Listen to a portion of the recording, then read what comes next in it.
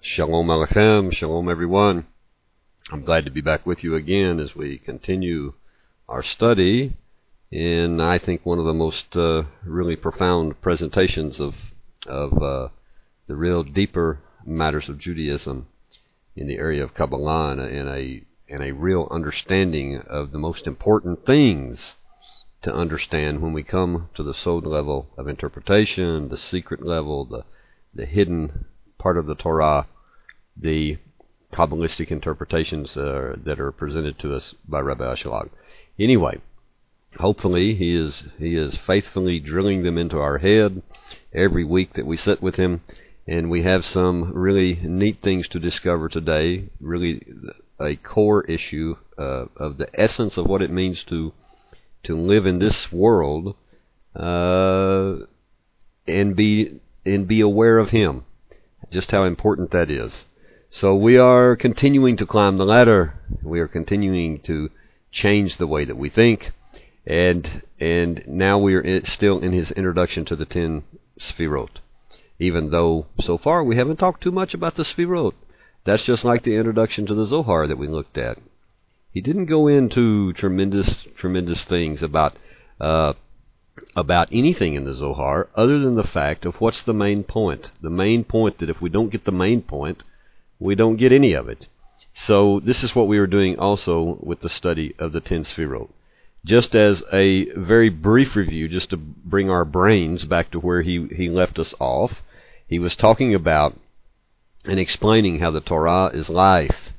How it's not something empty, it's our life, and the implication that of the expression Torah for its own sake, this Torah lishma, for its own sake, in which he's already explained to us, means the study of it and the doing of it, not to receive a reward, not to get anything out of it for ourselves here, but only in order to please Hashem. And now he wants to go on with that, because the Talmud also says, and this is where we left off, the explanation in the Talmud where it's written, for the person who practices Torah lo lishma, not for its own sake, the Torah becomes a drug of death. What in the world could this be? Whereas for the person who practices Torah lishma, Torah for its own sake, then the Torah becomes the elixir of life.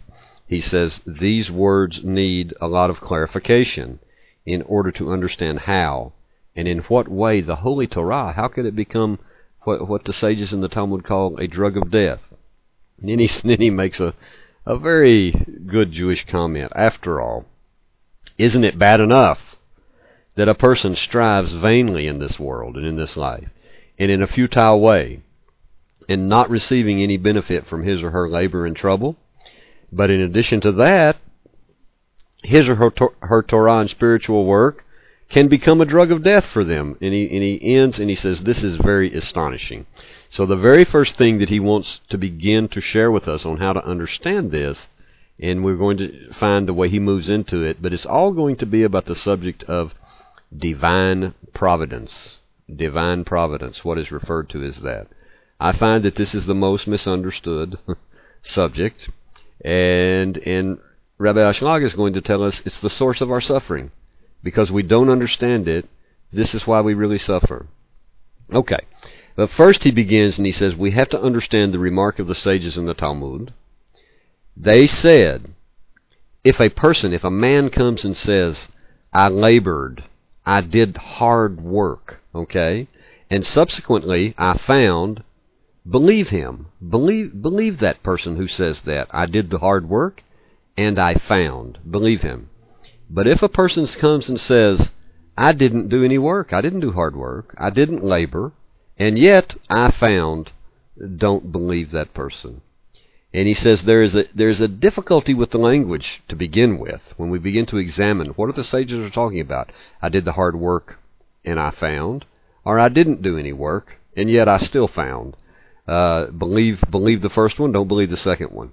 He says first, examining this as a sage does, and knowing that the language of the sages is extremely precise, he says there's a problem already, a difficulty with the language, with just the words laboring and the word finding, because they appear, he says, to be mutually contradictory ideas.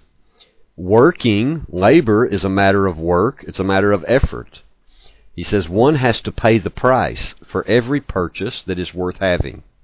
For a very important acquisition, a person labors a lot. But whereas for something of much less worth, one puts in less work. He says, so we know what laboring is. We know what it means to work, and you get paid for what you work. But he says, but the word finding, that word works in a totally different way, because it implies that it tends to come upon a person when he or she least expects it, without any preparation, even without any effort, with any labor or any cost. Like you are out for a walk and you find a dollar bill, or you find a quarter, or whatever it is. You found that. You didn't work for it. It just came to you. And you just stumbled on it, and it came into your possession. So he says, so how can a person say, I labored, I did the hard work, and subsequently I stumbled over this? If labor is involved, he says it would have been better to say, I labored and then I deserved it, or I labored and then I got paid. I labored and I acquired it. Or I labored and I merited it, or some similar phrase. But he says certainly not this phrase that is used in the Talmud, I labored and then I found. Very, very interesting. And hopefully one of the side benefits of our study, especially with Rabbi Ashlag or with any of the great rabbis, the Ramchal does the same thing, is that we begin to develop a sense of any time we are reading or studying any teaching from the sages, we begin to look critically, not in a bad way, but with questions concerning the language that they use, why they use certain language. That's a side benefit of any study of any of the great rabbis, but certainly of Rabbi Ashlag.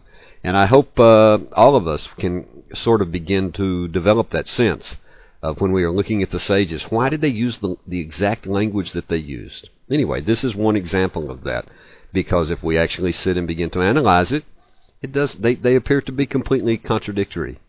You don't work for something and then suddenly you stumble over the payment for it, for the hard work. Okay?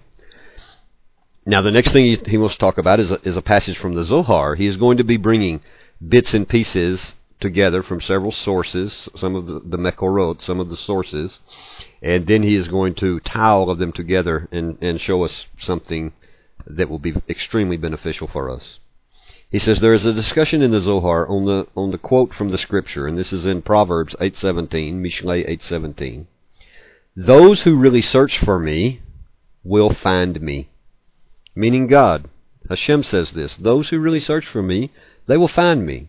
And the Zohar asks the question, where is it that we can find God? And it answers, we can only find Hashem, we can only find God in Torah.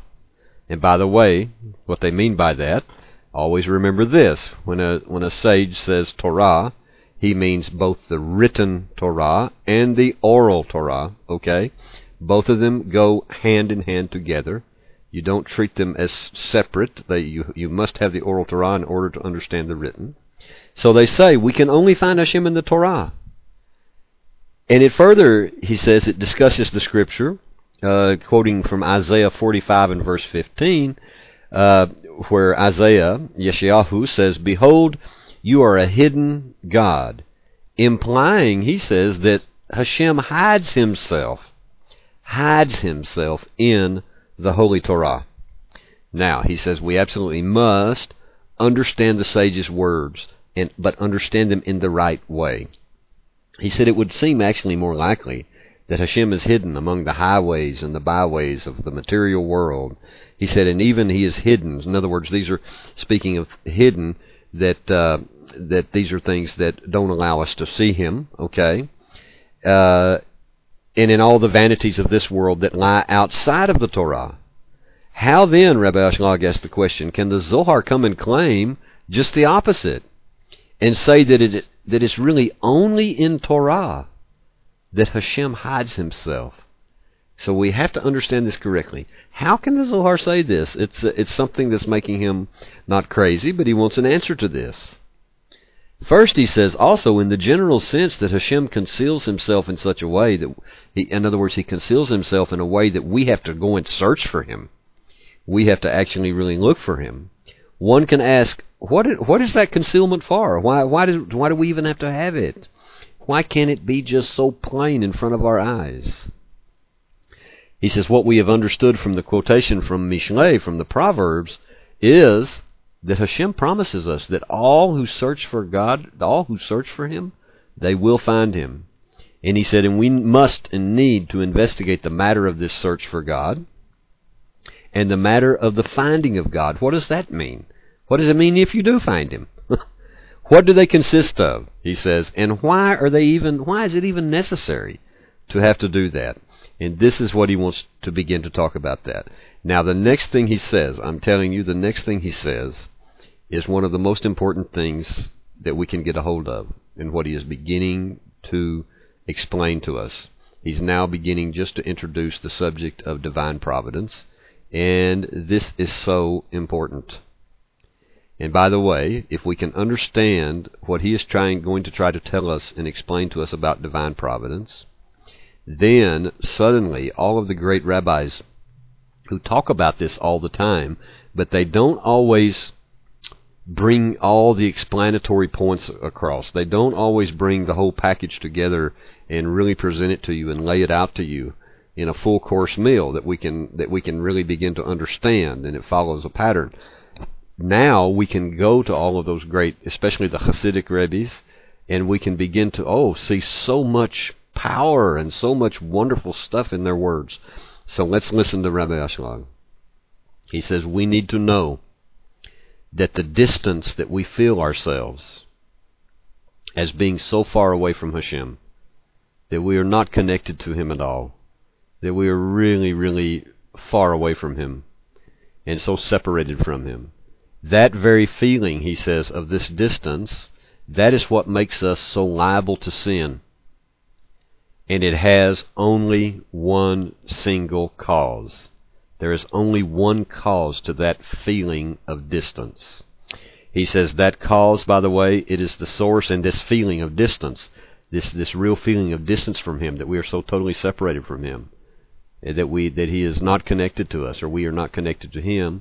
He says that is the source of all of the pains and the sufferings that we experience, as well as being the source of all of our arrogant acts, all of our sins, all of our mistakes, he says, over which we stumble. He says it's obvious that if we were just able to remove that one single cause, what would happen? We would immediately, he said, and instantly be free of all of our suffering. And we would immediately merit to cleave to Hashem with all our heart, with all of our soul, and all of our might.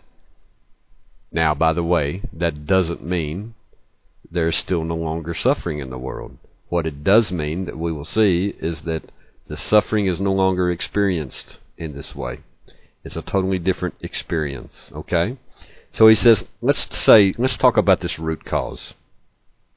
He says this root cause is none other than the minimal understanding that we possess of the way that Hashem involves himself in the life of his creatures, all of them, of all creation, which is termed his divine providence. That's what this is, how he involves himself in the life of his creatures. And he says we do not understand, not only do we not understand divine providence, but we do not understand Hashem himself as is fitting, as Hashem wants us to understand him, and as is fitting to his honor, to his glory, to the person that he is. So this is so extremely important. Let's go on. He brings up a situation now. He says, let's make an imaginary situation. Let's imagine, he says, how the world would be if Hashem were to relate to us in a completely open way. And by the way, that's one of the reasons, I'll just give you this in advance, one of the reasons that Hashem is hidden, okay, is that he's so concealed in this level of the universe, or this particular universe, the universe of Asiyah, the world of doing, is in order that we might have free will. Because if we could actually see him and experience him as he actually is here, you would no longer have free will. No one would mess up. No one would dare not take Hashem's advice concerning something. No one would dare even contemplate the possibility of making a sin. Absolutely not. And that's the situation, the imaginary situation that Rabbi Ashlag wants to set up here. So he says, let's imagine how the world would be if Hashem were to relate to us in a completely open way. Suppose, for example, he says, a Jew ate something that wasn't kosher. It would cause him or her to choke immediately on the spot and die if they did such a thing. Equally, he says, anyone who performed a mitzvah, they would immediately and straight away experience the most wondrous ecstasy equivalent to the best possible delight that this physical world has to offer. Of course, he says, under those circumstances, there would be no Jew anywhere who would even contemplate tasting something that was not kosher. They wouldn't even have the thought in their head, okay, if he or she knew for certain that it would cause them to lose their life. One would no more think of doing such a thing than one would of jumping into a fire. In the same way, he said, who in their right mind would miss an opportunity of running, really running to perform a mitzvah just as fast as they could? It would be just like a person who, when offered a great material delight, that they cannot refrain or hesitate, but they run to accept it with all the alacrity, he says, that they can muster.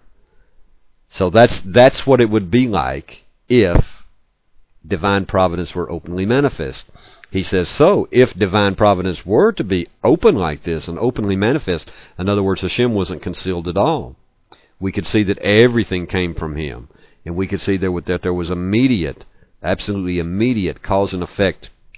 I don't want to say retribution or reward. In other words, there was an immediate reaction for every one of our actions. Okay, he said if that was the case, everyone in the world would be a complete tzaddik. What he is actually telling us is that this is exactly how a tzaddik sees the world. It's exactly how a tzaddik operates in the world. Hashem is so revealed to him. And now remember, where is Hashem hiding? He's hiding in the Torah. So the Torah is so open to him, Hashem is so revealed to him in the Torah, that he does know that everything is coming from Hashem. What we perceive as good, what we perceive as bad, and in between. That is the key to being a complete tzaddik, is developing that view of that reality of divine providence in your life. He says, so you can see, in our world, actually, all that we are lacking is that divine providence should be revealed to us. If the divine providence were revealed, he said, then all human beings would be complete tzaddikim. Everyone would cleave to Hashem in total love. By the way, that's the secret of the world to come. Everyone would cleave to Hashem in total love. It would be considered the greatest honor for each one of us to be friends with God. By the way, to be a friend of Hashem, if you really want to know what that means, it means to always do what he tells you to do, to always follow his will. This is how to get the title of friend of God. So it would be such an honor for us to be friends with God and to love him with all our heart and soul, cleaving to him continually, never missing absolutely not one moment. But it's not so. This is not the case. And he says there is a basic principle in Jewish thought that we do not see the reward of the mitzvot in this world. Now don't misunderstand. There are some mitzvot that actually the way I believe the Mishnah and the Talmud talk about it is we receive interest. We receive the interest, but the principle of the reward remains intact for us in the world to come. But with the main reward of all the mitzvot is actually we don't see that reward in this world. It's for the world to come. And there's a real good reason for that. An absolutely good reason for that. Because this world is what? It's temporary. It has an end to it. So, do you want a reward that will have an end to it? No. We want the reward that will be in the eternal world, in the world to come, that has no end. That's the true good, by the way. That's the true pleasure. I just mentioned this in passing, only because I was teaching another class last night on the wonderful Ramchal's book, Derek Hashem, and we were actually ending an entire series of studies that we've done in this book and coming to the close of that sefer. And I kind of got overwhelmed for a minute because one of the reasons the Ramchal is the Rabbi Moshe Chaim Luzzatto is one of my most favorite of the sages is because he is so blunt. He is so blunt. Sometimes he can make you a little crazy. You want to say, where does he get off saying that? How can he say that? How can he say something so absolutely blunt? But he really cuts down to the absolute nitty-gritty of absolutely everything. And we've even talked about it in this class where the Ramchal talks about what's the purpose of all this creation anyway? The purpose of all the creation is so that we, as human beings, as Bnei Adam, sons of Adam, we can experience pleasure. Now, but the right pleasure. The Torah comes to tell us what the right pleasure is. There's lots of pleasure in this world, but the reason the pleasure of this world is not good for us, okay? Number one, what? It's feeding that will to receive for ourself alone. But number two is because it's not permanent. And not being permanent makes it false, makes it sheker, makes it a lie, with its feet cut off. So Hashem wants it for us to experience true pleasure, true good, and that the only true good is Him Himself, and the only true pleasure is that lasts forever, and that's emet, that's truth. That's not the false pleasure of this world. That's the real true pleasure. And that's why the reward for all the mitzvot, the reward for all of this life that we do here, is in the world to come.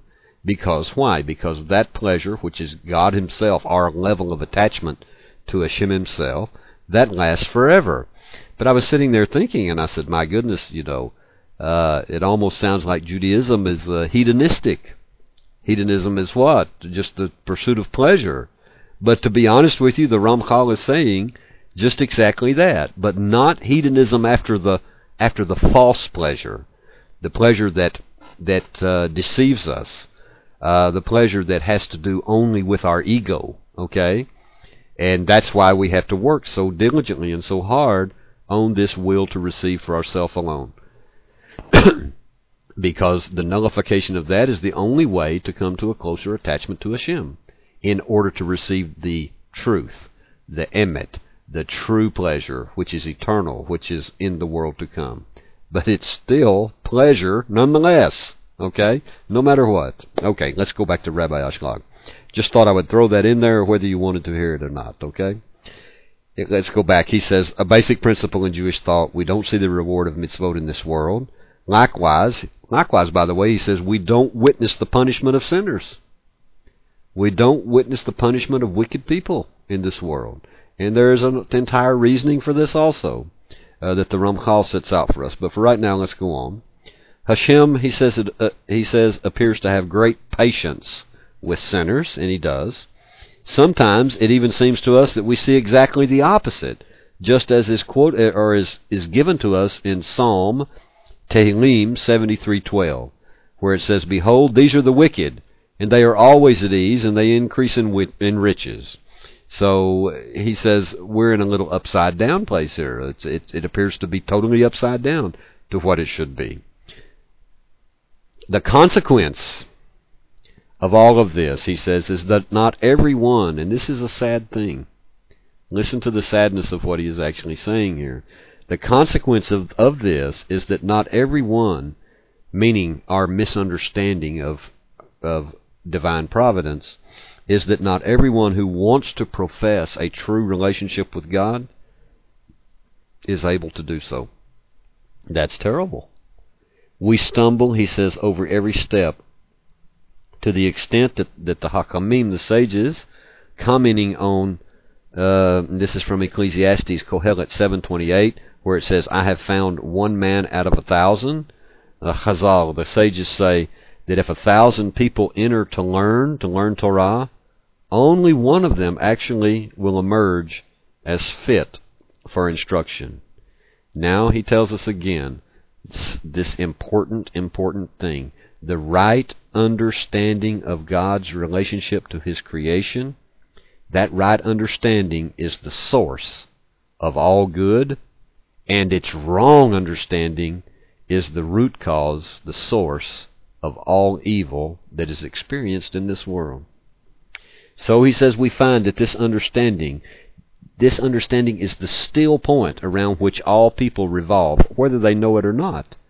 And they revolve around that still point, attracting to themselves either correction from Hashem or kindness from Hashem, which we could say both are kindness, even when it's correction.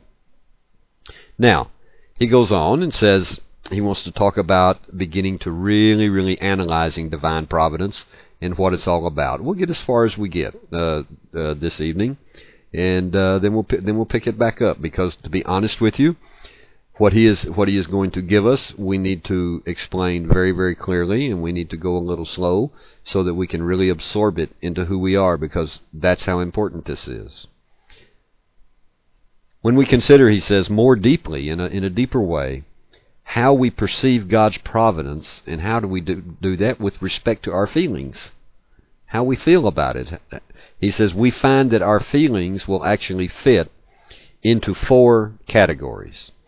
Each category of these experiences God's providence in a uniquely different way. So there are 4 levels, he says, of perception of divine providence. And we'll just talk about them tonight. We'll map them out later. Let's just begin to talk about them and let him explain it. These 4 categories, he says, actually what they are 2 main divisions. And those main divisions, these 2 main divisions are termed, either one of them is the concealment of the face of God, or the revelation of God's face. The concealment of God's face, the revelation of God's face. This is so important also because the sages in lots of different places, if you're studying any of the other sources, talk about this concept of the concealment or the revelation. However, he says these 2 categories also subdivide into 4. They become 4 because there are 2 aspects of the perception of divine providence within the category of the concealment of God's face, and there are 2 aspects of perception of divine providence within the category of the revelation of God's face. And again, we'll map this out with a better chart later on. So the 2 levels, he says, of concealment. Oops, forgot to change. Here we go. The 2 levels of excuse me, hold on, let me find my place. The 2 levels of concealment, he says, number 1 is what's called single concealment, and the other one is either called double concealment, or it will be called concealment within concealment. So we have single concealment or double concealment, and he wants to explain those things to us. The 2 levels of the revelation of God's face are, number 1, the clear perception of God's involvement with man with regard to cause and effect. So the clear perception of how cause and effect works. Number 2, concerning the revelation of God's face, is the clear perception of God's eternal involvement with his creation. And what that's talking about is this idea that Hashem is an absentee landlord, that he put everything into operation and that he's no longer, okay, so the Yetzer Hara comes to us and tells us, oh yeah, sure, there's a God, okay, that's not a problem. There was a creator, he created everything, he put it all rolling according to the natural laws. Yeah, sure, you can even accept the idea that he's the creator of the natural laws, And he made it all start rolling, and somewhere along the line, it was rolling so good that he went off to do other things. Maybe he will get involved later in the future, but probably not, because it works so good.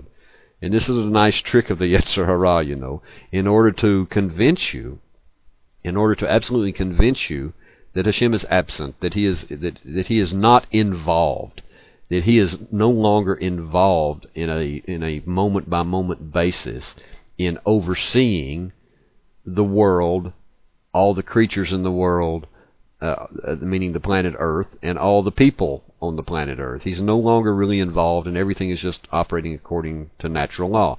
The reason the Yetzer Hara does that is because, honestly, our Yetzer Hara does not want us, because that Yetzer Hara is what? This will to receive for ourselves alone. And it's very deceptive, and it doesn't want us to ever ask some questions. A question like, why am I here? A question like, what's the real purpose of all of this? A question like, did God put me here for a reason? I mean, what is the reason? Do I have a task to do? Do I have something I need to accomplish? He doesn't ever want you to do that. That's a very, very dangerous thing, because that can lead to the transformation of the will to receive for yourself alone, from you being a self-centered, egoistic, totally wrapped up in yourself person, who maybe is just trying to survive day by day, into a tzaddik, who recognizes and knows that Hashem is totally involved with the creation at absolutely every moment. He is not absentee in any way whatsoever, and that makes him absolutely present, and that makes us absolutely responsible, and all of these things. So the evil inclination, it will, or the Satan, it will actually let you believe certain things, as long as you just don't go too far. You know, the opponent that we have doesn't even care if you do the mitzvot, doesn't even care if you keep the commandments, as long as you don't go too far with any such idea. Just don't go so far with that. And that's the idea. I hope, let's see, yeah, okay. I was just checking something there, excuse me. Let's get back. I got lost there for a minute in this idea, because we have to, from time to time, also move a few other things into it. Okay. Let me find my place now. Okay, here I am. I found myself. Okay. Okay, hold on. Oops, let me find. Well, there we go. I'm looking for which place I want to go to. No, we're where I want to be. I just wanted to make sure that I was okay. Okay. Rabbi Ashlag says, let's try to explain all of this now with the help of God. That's the only way we'll understand it. He says, Scripture says, and now he's going to quote from Devarim 31:17-18, which is a very, very tough passage. It says, then my anger will burn against him on that day, and I will forsake them, and I will conceal my face from them, and they shall be for a prey, and many bad evils and troubles will find them. And then it says, he will say on that day, it is because God is not within me, he's not with me, that all these troubles have come upon me. And then Hashem says, I will doubly conceal my face on that day, double concealment, for all the evils that mankind has perpetrated, or in this case I think Israel, that he has perpetrated in that he has turned to other gods. All right? Now, this passage, Rabbi Ashlag says, we have to look at these actual words, and he says, and when we do, he says, we see that at first, the Scripture says, this is first step, my anger will burn, and I will conceal my face. That, he says, that's single concealment. That's the first level of concealment. And after he says that in that passage, it says the Scripture continues and says, and I will doubly conceal my face on that day. And that, he says, is the level of concealment within concealment. He says, now we need to understand what's this level of double concealment, and what's the level of single concealment. That's what we need to look at now. So let's go on. He says, the face of God The first step in understanding it is to become clear, what does the phrase mean? The face of God. As in, I will conceal my face. He says we can actually understand this from a familiar example. Something that perhaps all of us can really relate to. When a person sees his friend's face, he recognizes him immediately. But that is not the case, he says, if he only sees his friend from the back. Then he may not be sure exactly who it is. Well, it looks like him. Maybe it's him, but I'm not completely sure. I think it's him, but I'm not completely sure because I can't see his face. He says he may feel doubt, think that it's someone else and not his friend at all. He says it's exactly the same here. We all know and we all feel that God, that Hashem, in His essence, we know it and we feel it. His essence is only good. He is completely and entirely good. And it is in the nature of the good one, of the good, to do good. That's the nature of Him. Therefore, he says, when God bestows abundant good upon the creatures He has created, in accordance with His ample and beneficent hand, that state is designated as revealing His face to His creatures. As long as everything is going okay with all of us, I mean, it's really going great. We're getting everything that we want. It's all coming to us. Everything we do is a total success. You know what I'm saying? On and on and on. Everything's going our way. We don't have any problem at all seeing God working in the universe. We don't have any problem at all seeing that He is, and giving Him the credit that He is totally in charge and that He is doing a good job, a really good job. We're happy with it.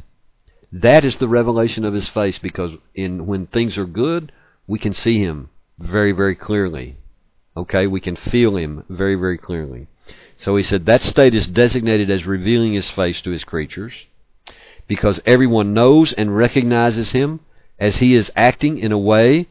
Not only is it a way that we like, but it is fitting to His name.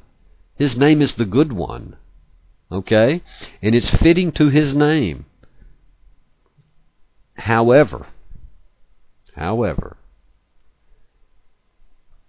when God relates to His creatures in a way, he says, that is opposite to the way that we just mentioned.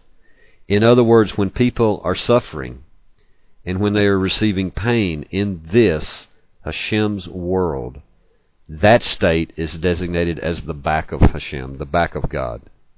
The face of God, he says, which is obviously His attribute of perfect goodness, is completely concealed from us because that behavior, if we know that that's coming from Hashem, Rabbi Ashlag, and he's being very bold here, but he's not speaking disrespectfully of Hashem at all. Don't think that he is.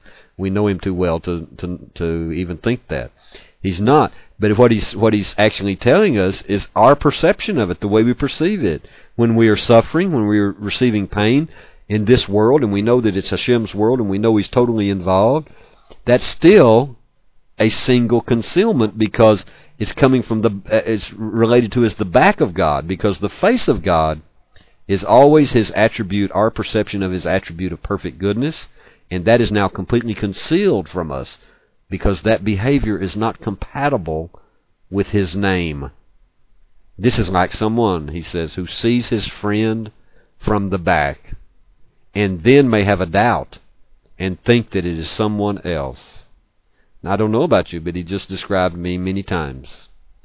Many times. And by the way, the reason it happens to us that way is because if we really want to, well, let's just go ahead and cut down like the Ramchal would to the nitty-gritty, it's because we don't have emunah. We don't have enough emunah. We haven't developed our emunah, our faith enough, so that when some suffering comes, we don't have a doubt in the back of our head, even though we know and we believe with emunah that everything is coming from Hashem. But when a loved one suffers and dies, or we have a friend who is dying from something like cancer and suffering terribly, or we are suffering ourselves terribly, in the back of our mind, we sometimes think to ourselves, this is coming from Hashem? That's the idea. That when that happens, we are seeing his back and not his face, and we are in single concealment. And the key is emunah. The real key is emunah, and the development of this is something that we just have to work on. In fact, we even have to, follow the advice of Rebbe Nachman. What we are doing right now in all of these lessons that we are doing, even though we don't have a written text of the Torah out here and we're not going verse by verse in something in the Torah, we are working still in the Torah, in both the written and the oral Torah.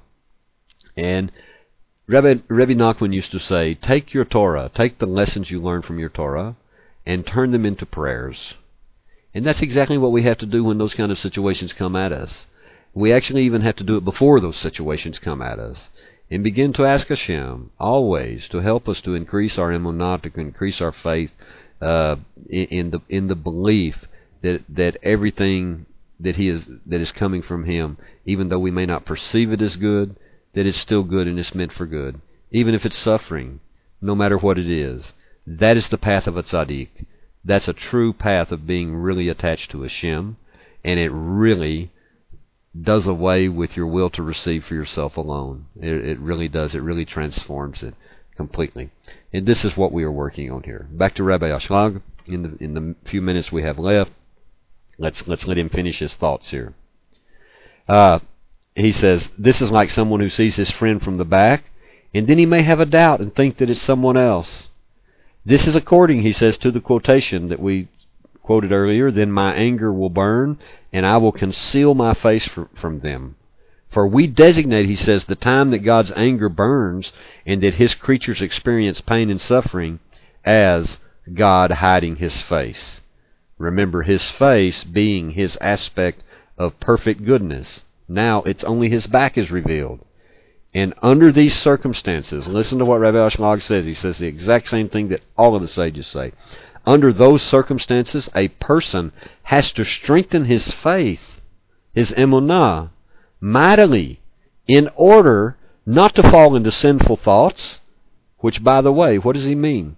He's not talking about going to start thinking about stealing or start thinking about doing this or that. The sinful thoughts he's talking about is that maybe there's another power in the universe besides Hashem that operates independently of Him. That's idolatry. The sinful thought is, wow, that God is not being nice?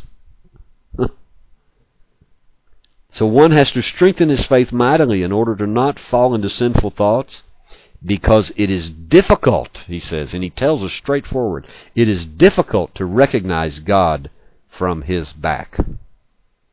And this state is known as single concealment. I know this is tough stuff, but I'm telling you, if we can wrap our brains and our feelings around it, if we can get those things in order, if we can continue every day to work on our will to receive for ourselves alone, if we can do all of these things, I'm telling you, it will be a different life for you and for me. Now, let's go on. Still talking about single and double concealment. He says, however, if people's troubles and sorrow multiply, then this can bring about what is called double concealment. He says this is referred to in the books of Kabbalah as concealment within concealment. In this state, even God's back is no longer perceived. We don't even perceive God's back. Now look at what that really means. It implies that people make no connection whatsoever between their pain and suffering and the thought that Hashem is maybe He is correcting them through it. They claim that this fate has come upon them as a result of a chance accident, or it's fate, or it's just the nature of things. Now see, I hear people every day talk about just this idea. Something terrible happens. Oh, well, that's an accident. That's just chance. That's just fate, or that's just the nature of things. Did you know that us thinking and saying that is actually a level of idolatry? It really and truly is. And Rabbi Ashlag says this is actually complete denial of the divine providence having a role in any cause and effect. And this kind of state, in other words, thinking that things happen by accident, or it's fate, or it's chance, or the nature of things, that's the way it is. This state is referred to as, I will doubly conceal my face. And he says, such people have, and this is the reason that it's idolatry, they have in fact turned to other gods. In other words, there's another power, the power of accident, that operates without any controls whatsoever from Hashem. It acts on its own. It's just an accident. It just happened. That is the same thing as turning to other gods. And these people, he says, Rabbi Ashlag says, are in a state of denial, and they turn to false causes, to looking for causes that actually really and truly don't have anything to do with anything. Okay, so we begin to see the Jewish way of looking at this, the Torah way of looking at this, and the way life works and the way the world works. It's a completely different animal than what most people experience, because the vast majority of people in the world are in this state of double concealment. They don't see Hashem whether they believe in Him or not. I know a lot of people who consider themselves to be believers, and yet they still operate according to these principles of double concealment, where everything is an accident, or there's another force in the universe, the Satan, the big angel that made a rebellion against God and is almost as powerful as He is, and God just lets him do whatever He wants to, or maybe He can just do it Himself anyway because He's so powerful. This is idolatry.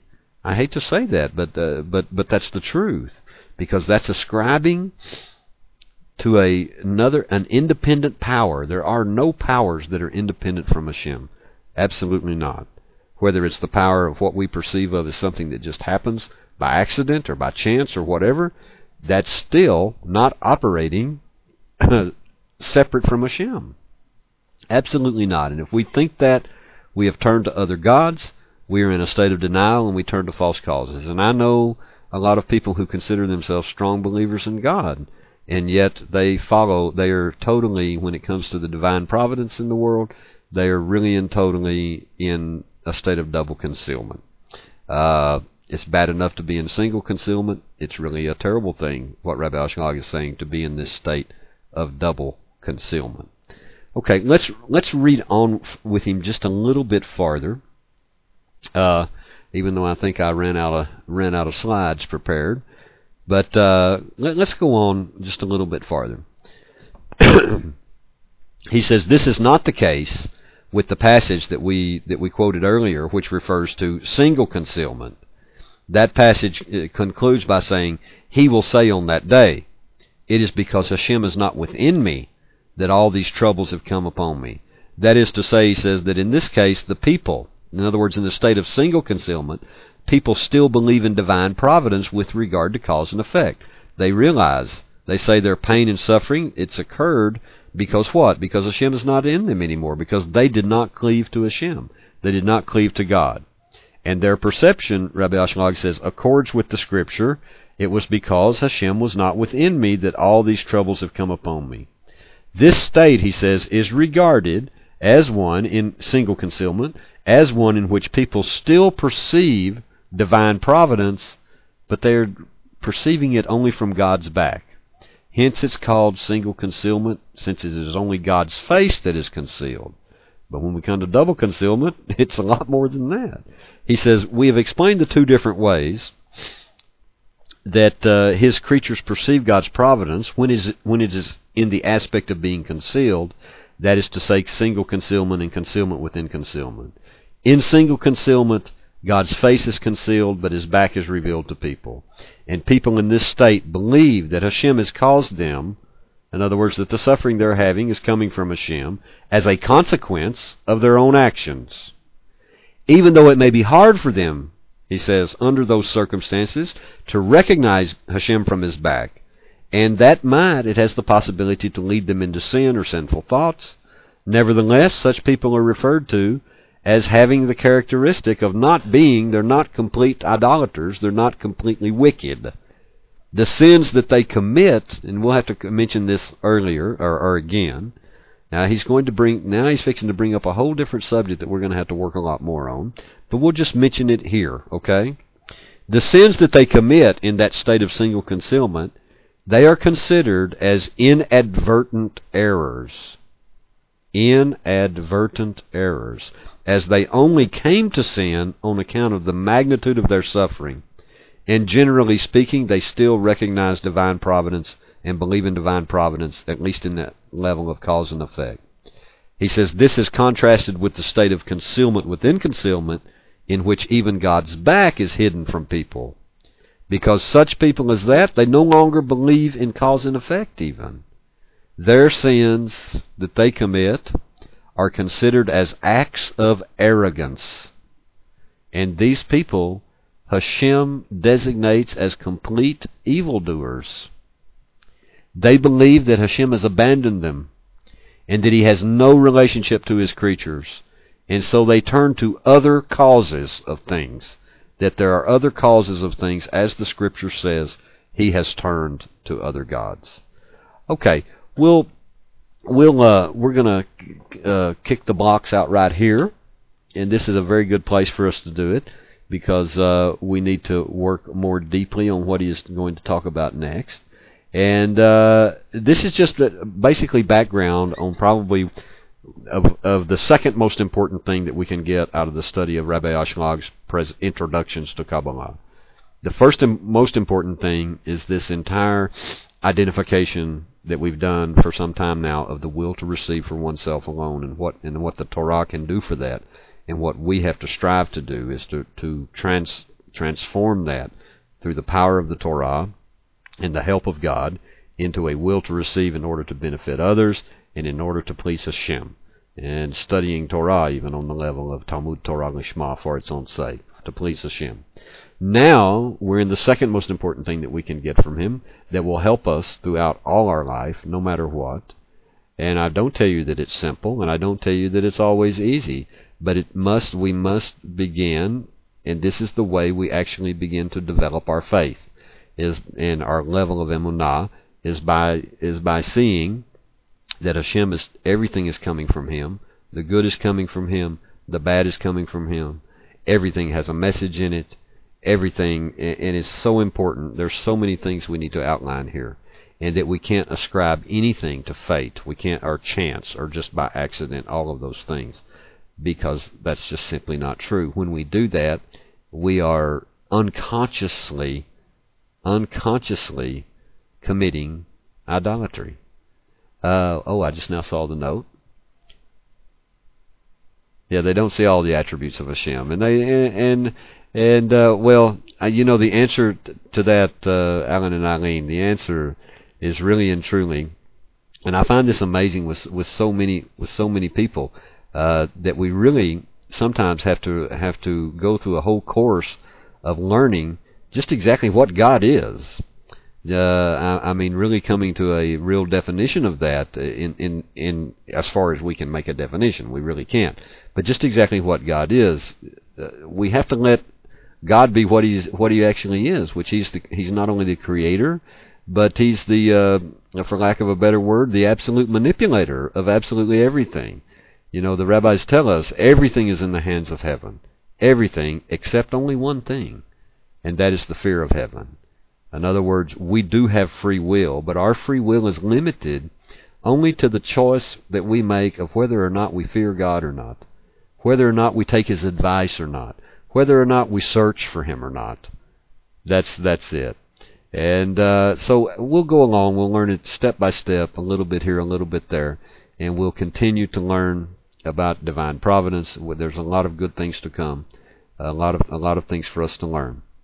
Until we get to all those places and we've absorbed all of it and learned it well, as each and every one of us as individual students of the Torah, and as believers in Hashem, and as lovers of Him, and lovers of Israel, we need to begin to live our life knowing that everything really is coming from Him.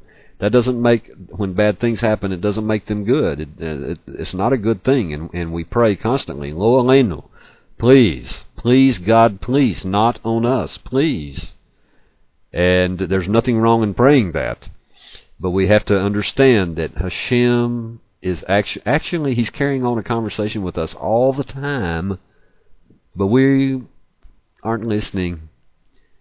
And then when we do get a message of something bad coming to us, we really don't listen. We say it just happened, or some other thing, or we ascribe it to some other power. And this is not the point. The other thing that we have to see anytime we talk about divine providence as we go in the future, even though we sometimes can't understand this absolutely at all, I mean absolutely at all, and that's what makes emunah, faith, so important, is that everything that happens is meant for good. The good things are meant for good for you personally, and the bad things that happen also are meant for good in some level, in some way for you personally. And we will work on it a little bit here and a little bit there. Well, I enjoy you all very, very much, and I thank you for putting up with me through the hour that we sit together. And the only advantage of this is I'm sometimes not looking at the screen, you know. In a live class, people are constantly shouting questions at me and everything, and y'all are so gracious to me. You let me just carry on and don't aggravate me too much. And I'm not telling you I don't mind questions. Questions are fine. Ask any question you want. I'm not trying to say that. But it's nice to get on a roll and not have to stop every few minutes. Anyway, I enjoy you and I appreciate you, and I just encourage you, no matter what, keep studying the Torah. How? For its own sake. In order to please Hashem. That's the key. So, we'll be together next week with God's help. And I'm not sure exactly... I've told you before we're going to have to make a few schedule changes, but I will get with Ray on that, and we'll get that worked out. They won't be as drastic as I think, especially as long away from it as I thought before, because this is so important that we don't really lose our train of thought in our learning here with Rabbi Ashlag. We need to really reinforce this and build it a little at a time. Okay, I will be quiet. Everyone, please have a very good night. Have a very wonderful time both tonight and tomorrow. And may God bless each and every one of you. I tell you, shalom to you. Shalom uvracha, peace and a blessing. Bye-bye.